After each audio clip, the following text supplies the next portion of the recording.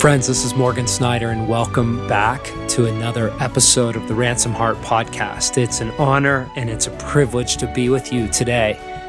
A couple of weeks ago, I found myself on Mother's Day with my wife, Sherry, and our kiddos heading off on a bike ride. It was a beautiful spring, Colorado pre-summer day, and we were blasting down a hill, and something caught me out of the corner of my eye, and it was a sign, handwritten, scratched piece of cardboard on the sidewalk that said free bike jumps.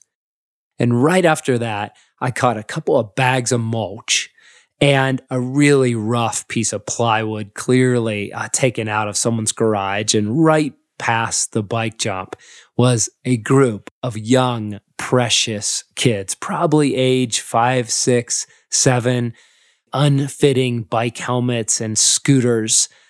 And they were all smiles. The girls were dressed in their Sunday best for Mother's Day, and what the boys lacked in teeth, they made up for in bravado.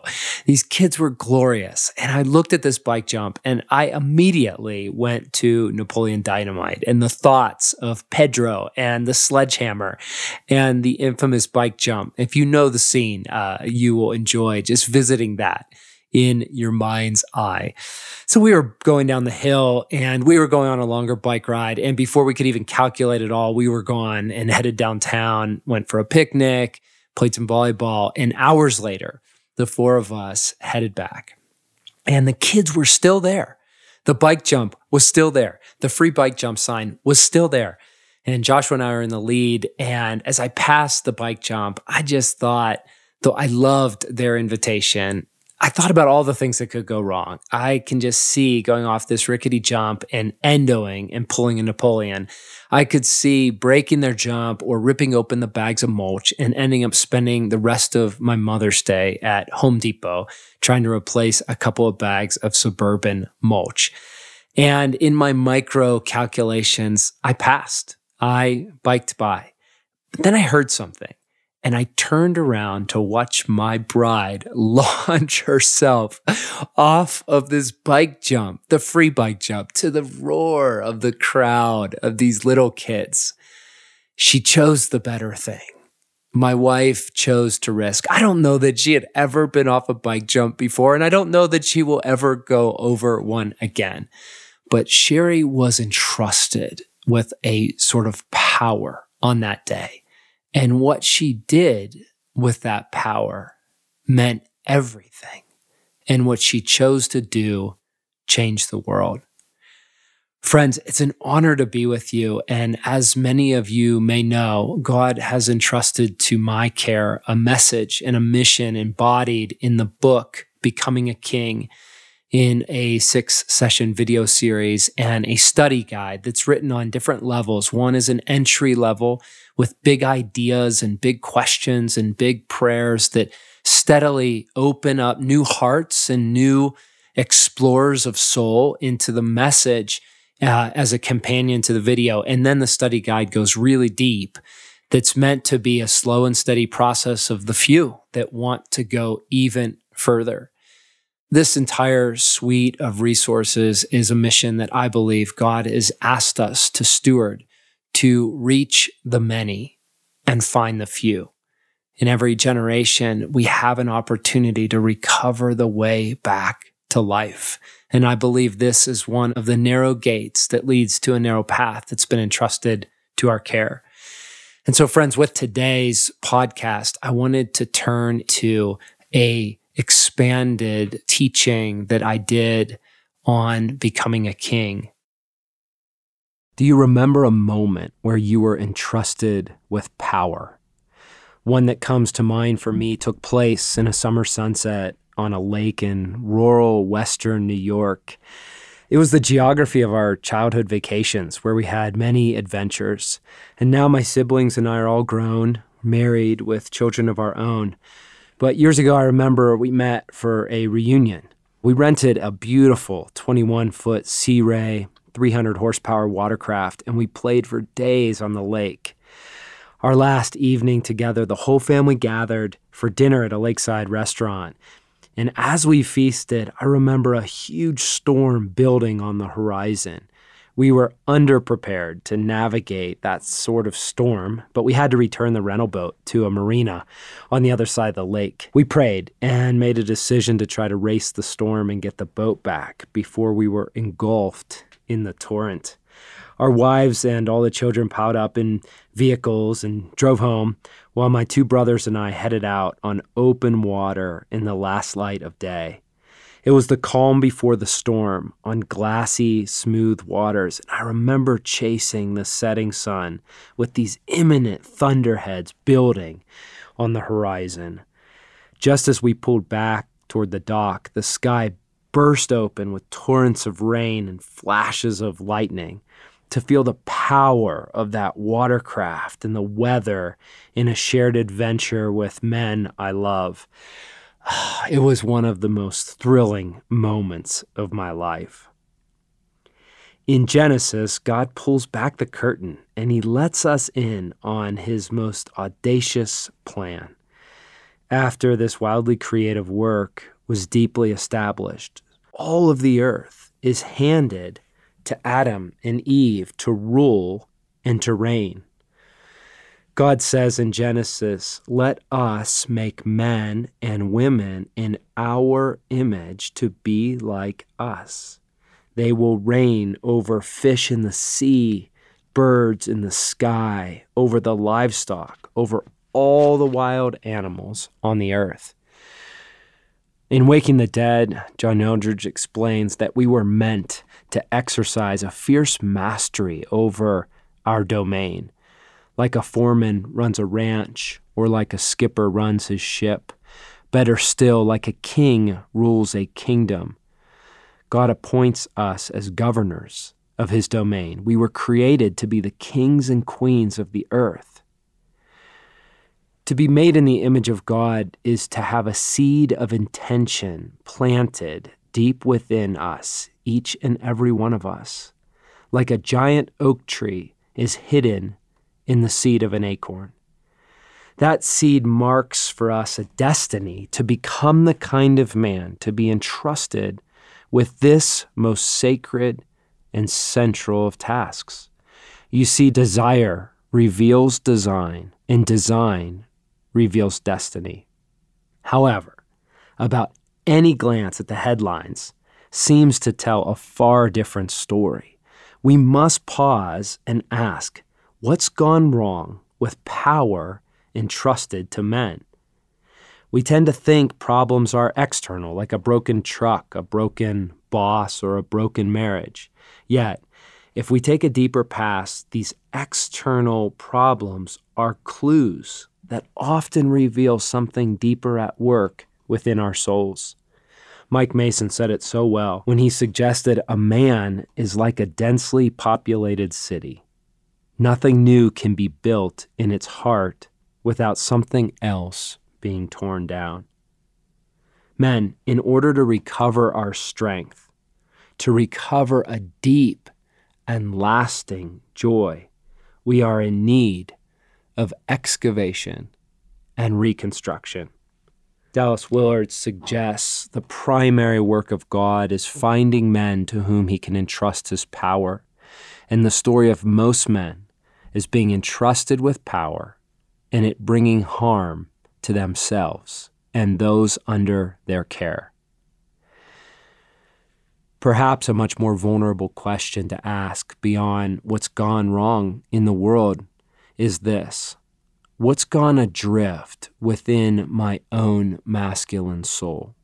More recently than I'd want to admit, I was facing some heavy challenges and I wanted to share them with my wife, Sherry.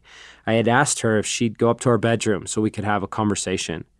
As soon as we sat down, I noticed she looked very stiff, and I asked her how she was feeling.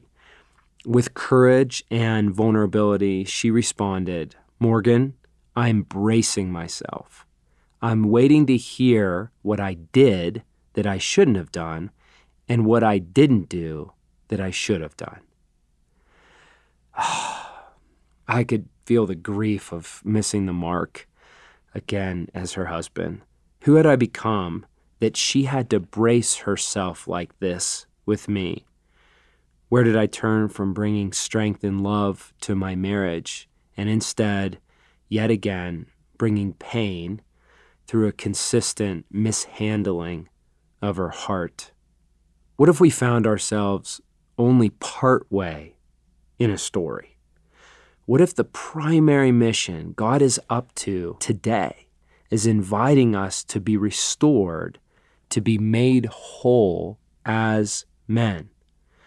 What if through integrating the masculine soul and cultivating a genuine union with God, in time we could become the kind of men in whom God can gladly entrust the care of his kingdom? You see, we all have a kingdom, a realm or domain in which we have been entrusted care. This is true for every human being. Our kingdom is where we have say. My kingdom is where what I want done is done. It starts with simple choices like what I had for breakfast, or what clothes I chose to wear today, or how I chose to get to work today. We can think of our kingdom, our domain, as beginning with our own masculine soul and extending to our body and then our mind, our choices. And what's fascinating is as our borders expand, our kingdom begins to include people and responsibilities and parts of creation of which we are given jurisdiction. And so, friends, an important question for you to consider is, how is your kingdom? It would do us all well to pause with pen and paper, with time and with curiosity to ask this question: how is your kingdom? Like a mature transplanted tree that does not have sufficient roots to support the growth and withstand the storms, most of us men find ourselves having too much kingdom and not enough wholeheartedness or integrity of soul to care for it well.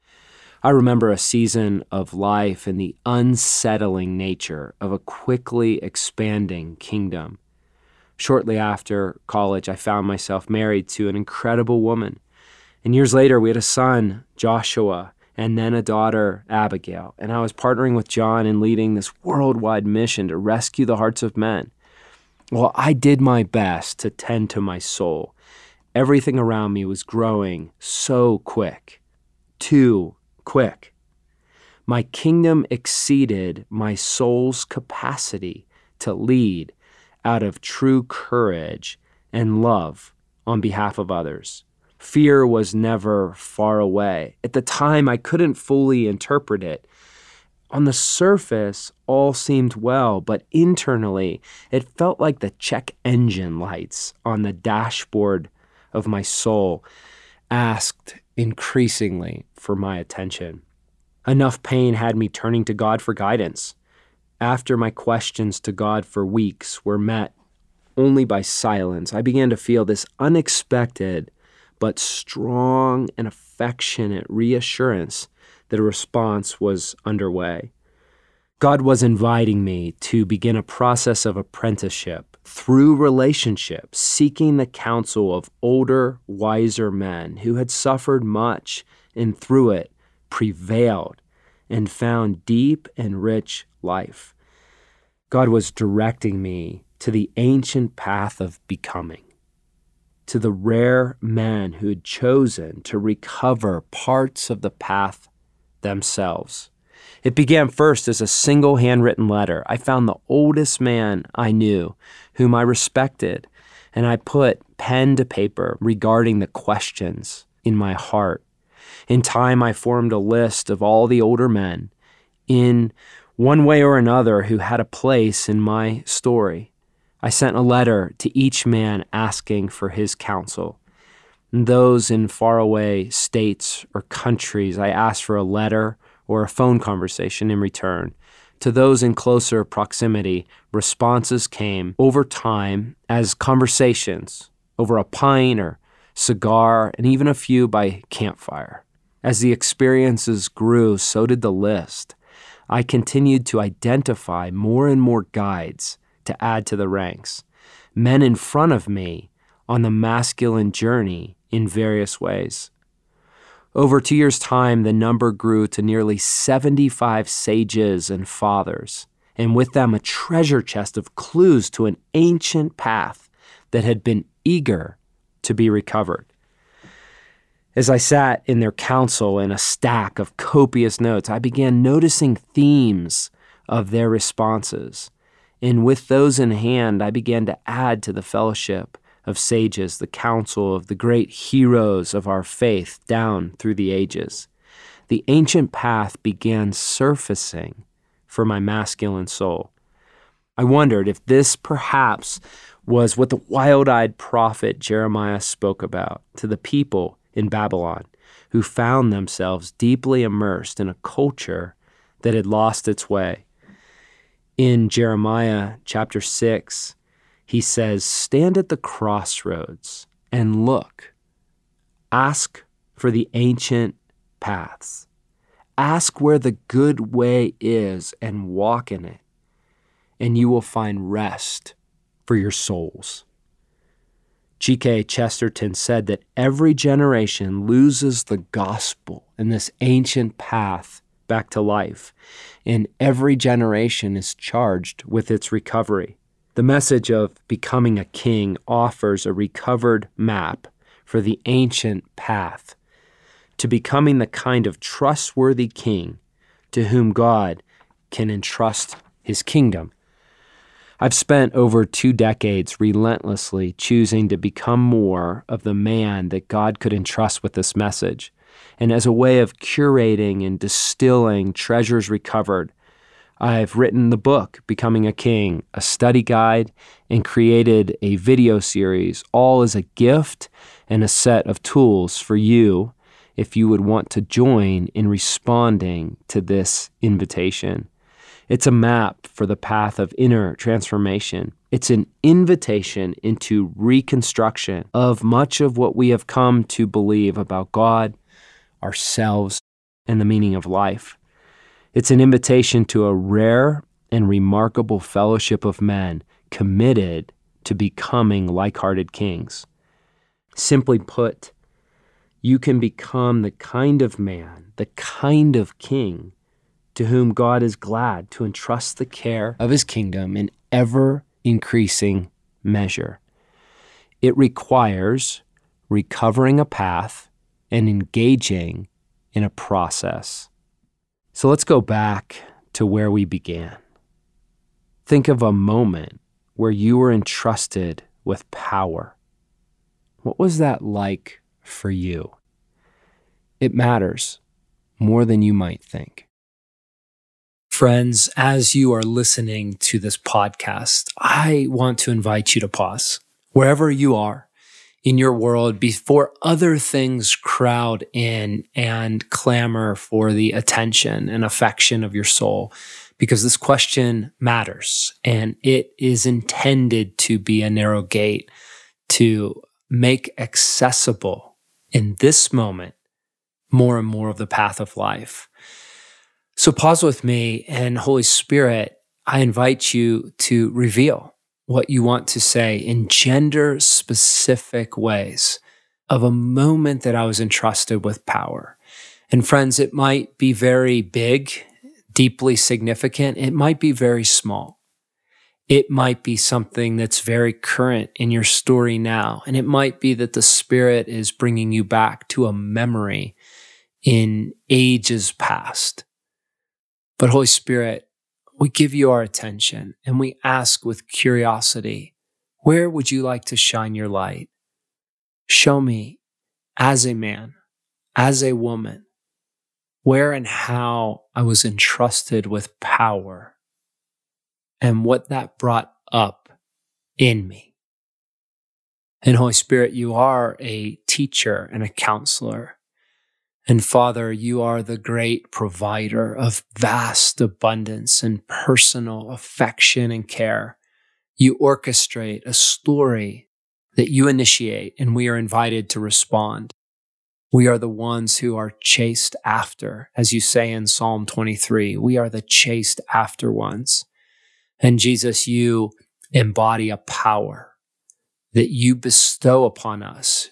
You bestow upon us a power to live beyond our circumstances and the outcomes of our clear and present trial. God, you embody us with a supernatural power where we can conquer death and move through death to a greater life. And so, God, in all of your glory and your strength and your care, I pray that you would tend to my heart in this place, that you would use this reflection on power to show me what you're up to, show me where you're leading. Friends, this was intended to just give you a brief and authentic introduction into the message of becoming a king. We invite you to explore them more deeply. There's a beautiful trailer and all of the resources and blogs and podcasts. It's all available at becomingaking.com. In the meantime, thank you for diving in with our fellowship as we go to steward what's been entrusted to our care. We bless you. We stand with you as one. And we look forward to being together again next week.